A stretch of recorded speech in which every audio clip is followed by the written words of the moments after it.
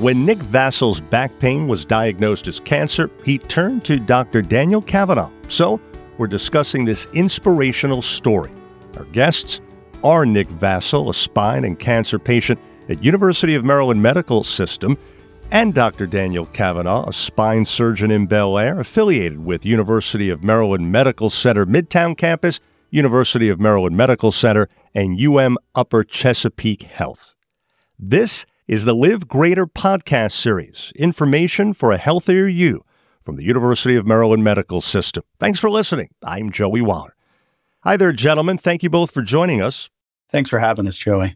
Thank you very much. Been looking forward to this for quite some time. Same here. So first for you, Nick, when did you first notice symptoms?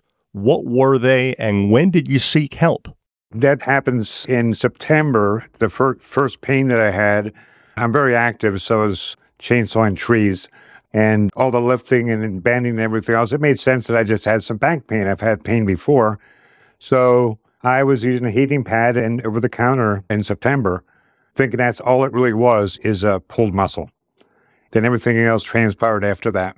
So for you, Dr. Cavanaugh, to get us started on your end, when usually should people see a doctor about back or neck pain? And in this particular case, what was the diagnosis and the recommended course of action? Sure, that's a difficult question, Joey, because with Nick's story, his history is a little different. He had a history of cancer, thought to be treated and in remission for quite some time. Obviously, most Americans develop back pain at some point in their life, and it's usually self-limited.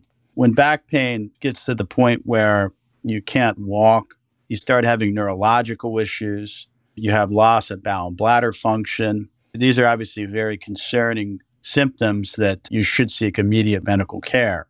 And I believe that Mr. Vassal developed some of these symptoms, and I'll let him talk about what he had. Sure, Nick, you want to fill us in on that? Yes. Okay. Again, I went through the heating pad. That was not having a desired result. It normally would if I had just a pulled muscle, which I've had many times in my life. So then I went to see my family doctor. That was late October, and put me on a muscle relaxer, still thinking that was muscle related. But she also suggested I see someone in orthopedics, which I did, Dr. Roche. And once I visited with him, then it became a lot more evident that I had a more severe issue. He was able to bring up a scan that was done in September, just part of my regular checkups to make sure that nothing else was evident in my body. And he was able to isolate the one area and sent me for an MRI. That was November 1st. So everything transpired very quickly, but I was starting to lose mobility. As Dr. Cavanaugh has said, once I got to that point and I was not able to be as mobile as I'd been before, then I started seeking professional help. And the doctor alluded to a cancer history. Can you briefly tell us about that? Yes. In 2020, I had a large mass attached to my left kidney. And again, no symptoms whatsoever other than urinating blood. But I, at that time, saw a different surgeon because it was relative to my other part of my body. And I had that cancer and my kidney removed robotically and was on a drug called Sutent for a year and a half to hopefully eliminate that part of the cancer, which it did. That's why Dr. Cavanaugh said it was in remission. So, yeah, that was actually more scary than this one because I lost so much weight. The writing was on the wall, what was happening to my body. But at any rate, I was a cancer survivor. I made it through that. And so back to you, Dr. Cavanaugh. It sounds then as though Nick was far less concerned this latest go-around than that previous time that he just described. So now, I guess, same question again, now that we're filled in on further information. What was the diagnosis and the recommendation going forward from there? Yeah, so I think, Nick, when he came to me, I think he came to the emergency department mainly because his back pain had become so intractable and severe. And more concerning was his inability to walk. I believe he lost his ability to ambulate. And if I recall, he may have had some loss of bladder function at that point, difficulty urinating. And when we got the imaging, when things kind of rapidly progressed in this situation, he had what appeared to be a cancerous lesion involving his spine. And that cancerous lesion was expanding out of the bone and causing severe compression on his spinal cord, which was the cause of his loss of his ability to walk and loss of bowel bladder function. Obviously, this is a case where back pain turns into something more than just a sprained muscle. Wow. And so how common, or as it were, uncommon is that in your experience? Well, that's a little difficult question to answer because as a spine surgeon at a university medical center, I take care of a lot of very complex spinal pathologies. So for me, this is something I see relatively routinely, but for the general population, this is a very uncommon phenomenon.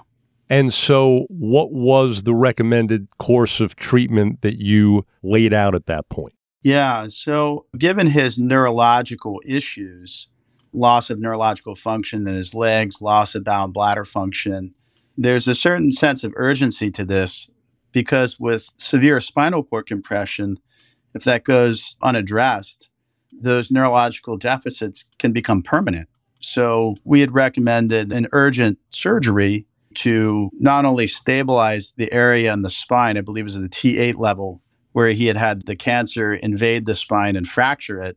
So the objective of surgery is not only to stabilize that fracture, but to decompress the spinal cord and remove the cancerous lesion in the spinal cord to give them the best chance to have a successful treatment after that. And so, Nick, something that you thought initially was not this big of a deal suddenly becomes just that. How are you feeling once you got this diagnosis and this plan of attack? Actually, at that point, when I realized that the first MRI showed that it definitely looked like it was cancer and I did have the compression, I was actually relieved that I didn't have to be transported someplace else. I was lucky in that respect to have that Dr. Cavanaugh available and willing to do that surgery, because at one point they were talking about transporting me to Baltimore campus, and who knows who I would have seen and what would have happened to me in the meantime. So relative to what pain and anguish I was going through, things aligned perfectly in my mind, okay? Had the perfect surgeon at the right time with the knowledge of what to do, and that's why I've been so positive about this case, which is, yes, it could have been a lot more detrimental to my overall health, but everything aligned almost perfectly at the right time.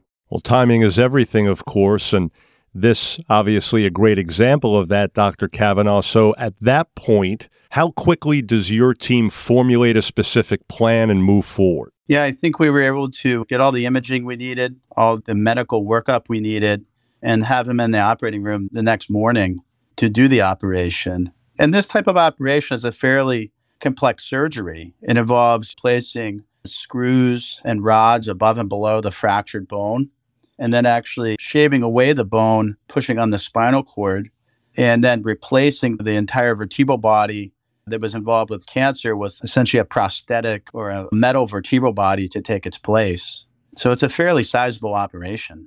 And yet you were all ready to go the following day, you say? Yeah, we have a great team here, especially at Upper Chesapeake. Great oncology team, great medical team, great OR staff, and allows us to get to these issues fairly rapidly. And so, Nick, what was your reaction to this immediate springing into action of those that were caring for you, Dr. Cavanaugh and company, and how did that make you feel to know that you were in such good hands? Relieved, absolutely relieved. I figured just a day earlier in a different doctor's hands, arranging an MRI, and I needed assistance to walk to that office, and actually relieved, realizing that what was necessary is going to be done. So speaking of what was necessary, Doctor, what's your relationship to the Cancer Center team and the other departments at Upper Chesapeake Health, and University of Maryland Medical Center? And in a nutshell, how would you describe to people how you all work together so well to provide this very crucial care? Yeah, I think these kind of complex problems definitely require multiple people with multiple different expertise to address this. So it takes the expertise of an oncologist to do medicinal oncology. It takes the expertise of a radiation oncologist to target things with postoperative radiation. It takes the expertise of a medical team to help with the patient's medical issues, and then my expertise surgically. So the reality is the relationship with all of these people is excellent. Everyone here is very responsive to a phone call, and it's honestly such a pleasure working with my colleagues to address these issues. We'll get back to you in a moment, Nick. Let me follow up, Dr. Kavanaugh. Obviously, Nick sounds like he had, if there is such a thing, the perfect attitude for a patient. How helpful was that in this case for everyone concerned? And in a case like this, what are some of the questions patients should have for doctors when diagnosed with something that's relatively out of the ordinary? Yeah, so that's two questions. So I'll answer the first. So Nick's attitude is, among my patients, one of the best that I've ever seen. He's such a positive individual. And I think he's very active and very motivated. And his motivation really plays a huge role in allowing him to recover so well as he's done postoperatively. And then the other question, yes, I think that's a great question to bring up with any provider, right? We as medical providers always want to ask patients, we want to counsel patients to the best of our ability. I mean, I think that the general questions should involve, what surgery are you planning? What are the expected outcomes? What are the potential complications that can occur? And how long is it going to take me to get better, right? I think those are all pretty standard questions that I would ask. Sure. So, Nick, what is life like for you now, especially compared to with the condition you were in before this all began? I'm in great shape. I went back to work, but just part-time. My boss has to understand that what I've done for 42 years with the company, now I require less hours. Okay, I've reduced my hours, but I'm able to take care of that. I'm still able to operate around the home. Life is somewhat different. I rely on other hands now to do the heavy lifting, okay? But I think I deserve that because I've been there for everyone else for many, many years. I'm usually the strong person helping other people. In this case, I need help. So there's nothing wrong with that, and some people get depressed over the fact that this happened to me and why did this happen to me? There is no answer, I think, a clear answer why that would happen. It's what am I going to do about it, okay? There was no doubt in my mind that I was going to do what was absolutely necessary and continue to do that every day. And remind us again what you do for a living or were doing. I'm a supervisor of a warehouse. I've worked for the same group of companies now for this is the 42nd year in several cities. I've held a number of different positions, but currently I'm a supervisor that takes care of the warehouse operation. Well, good for you. Congratulations. Anyone, especially nowadays, that can stay with the same company for over 4 decades, something to be said for that right there. Yeah. Let me ask each of you one final question before we go. For you, Dr. Kavanaugh, what are some of the advantages you can share with our listeners to being part of such an advanced medical system like that of University of Maryland Medical System? I think that having the resources of kind of every tool available to you, and I think it's important to, maybe have Nick touch a little bit about what he went through as far as his recovery, because recovery from such an operation like this is fairly extensive, right? We have experts in physical therapy.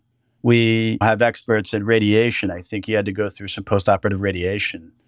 We have experts in immunotherapy, right? Specialized cancer treatment. So there's no information or technology we don't have available to. Even if it's not locally at a hospital like Upper Chesapeake, then having it within our system is critical. We can get patients to the right place to get the right care that they need. Well, how about that, Nick? What, in a nutshell, was that recovery like? And in closing, in addition to that, maybe you can tell people what advice you would have for them if they're considering being treated by this same medical team that you were. Well, I mean, the recovery was at first, of course, at home, just trying to get strong enough so I could move around. But some of the radiation was already set in effect. I had 10 radiation of that particular area to make sure that eliminated all the cancer in that cervical area. But through the entire time, I've had both doctors and nurses from the cancer facility as well as the hospital, from Cancer LifeNet, reaching out to me many times during the week, just asking how I'm doing. And that's a valid question. In other words, how are you doing? I said, I'm doing great. How could I not be anything else? I have some real positive news. I was in recovery in the hospital, laying on the hospital bed, and I got a message on my phone. It was a message that my daughter was pregnant again. Okay, and we're going to have another granddaughter. And everyone in the hospital was excited for me. So what can be more positive than that? Okay, every person I've heard from, every person I've touched from the hospital, from both wings, okay, has been admirable. The support is out there. All right. And I think your last question was, what can I tell other people? Mm-hmm. Okay. I would go to the exact same extent that I have always done. This was the perfect scenario. I already had an oncologist that I was working with because of my previous cancer. I was lucky enough to have the correct surgeon at the right time. But everyone else from Dr. Kavanaugh's team that reached out to me, saw me every day when I was in the hospital, everybody's been remarkable. It's a great facility, okay, for anyone with any concerns or any cancer whatsoever to go and be treated and be taken care of. I'm living proof today. Indeed you are. And so we all love a happy ending. This is certainly an example of that. We appreciate you both sharing this great story. Nick Vassell, congratulations on the new addition to the family and continued great health. Thanks for being with us. Thank you. And Dr. Daniel Kavanaugh, thanks again so much for sharing your part of the story and continued great work and success on your end as well. Of course. Thanks for having me. And you can find more shows just like this one at umms.org/podcast. Again, umms.org/podcast. Or go to the University of Maryland Medical System YouTube channel for content there as well. Now, if you found this podcast helpful, please do share it on your social media. And thanks again for listening to Live Greater, a health and wellness podcast brought to you by the University of Maryland Medical System. We look forward to you joining us again. Hoping your health is good health. I'm Joey Wall.